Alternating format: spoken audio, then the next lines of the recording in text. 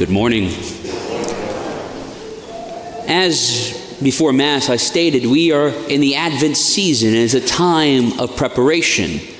In fact, some of the early church fathers describe the season of Advent as that of a little Lent. Just as Lent prepares us for Easter, Advent prepares us, and we prepare our hearts and our minds. And me and Father Mike had to do some preparations as of recently because we decided we were going to do a preaching series over Advent. And we come up with a title, Born Identity. And it's kind of funny because it touched me because growing up, my dad worked 9 to 10 months out the year in the oil field. He'd come back for 2-3 days, maybe a week at a time. And thus, it was a time of celebration when Dad would come back. Usually we make a reservation somewhere at a restaurant. We go eat out. But kind of the main thing we do, because he'd come back and he'd be dog tired, so he'd rest most of those days. So we'd watch movies together. That's how me and my dad and my brother would spend time together. We'd watch movies. And as me and Father Mike are spitballing back and forth trying to come up with this preaching series, a mutual love of movies came up because we wanted to talk about identity and our identity as Catholics, our identity as Christians, and where do we get our identity? Well, it's in the sacraments. So thus, over the next couple of weeks, we're going to talk about the sacraments of initiation, baptism, Eucharist, and confirmation, and how these not only give us, but they restore our identity. And as me and Father are going back and forth, we started talking about the movie The Born Identity. Some of you may remember that movie from the early 2000s, Matt Damon's in it. And it's about an individual who has lost his identity. He does not know who he is. His identity has been taken from him. And thus, the premise of the film is he's trying to go out and find out who he is and what had happened to him, and along the way right some of the wrongs that he had done under this false identity he was living under. And many of us may find ourselves from time to time living under a false identity, under an alias. And sometimes it's not an identity that we've chosen. Sometimes that false identity has been placed upon us by friends, by family members, by our parents, by our co-workers, by our government, by those around us. But there is one individual who's always trying to place a false identity upon us because he has a nefarious purpose for that false identity. And that is the devil, Satan. He is always trying to keep us living in this false identity that he himself has crafted to keep us in darkness. But he has no authority to give us an identity. Only one who has authority to give us an identity is that of Christ. But in fact, we're not alone in being given false identities of people saying who and what we are. This happened to Christ himself in the Gospels. We hear in the Gospel Christ saying, "Who do the people say that I am?" And man, you start hearing all kinds of things. People saying, "Oh, people say that you are this, and people say that you are that. Some say you are a prophet, others say you are a holy man. Some say you are Elijah reincarnated. Some say you cast out demons by the prince of Beelzebub."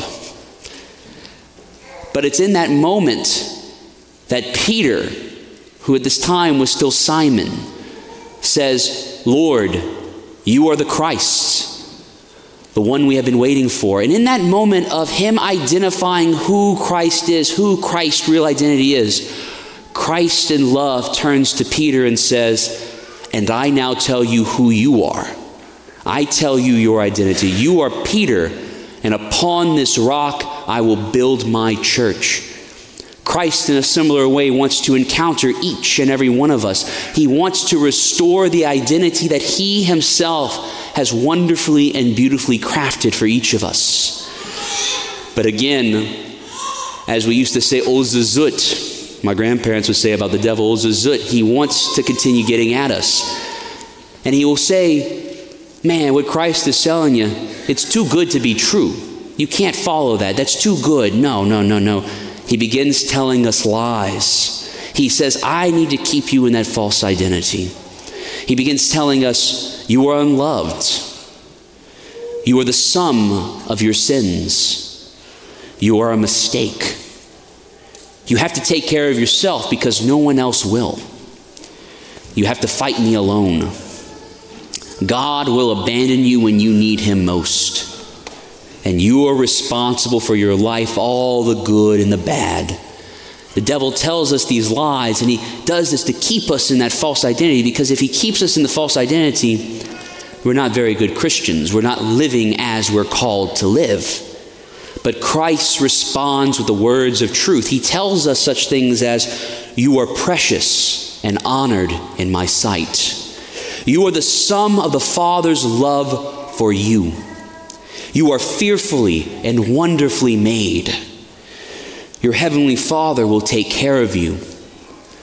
God is fighting for you. And I will never leave you nor forsake you. And your heavenly Father is responsible for your life.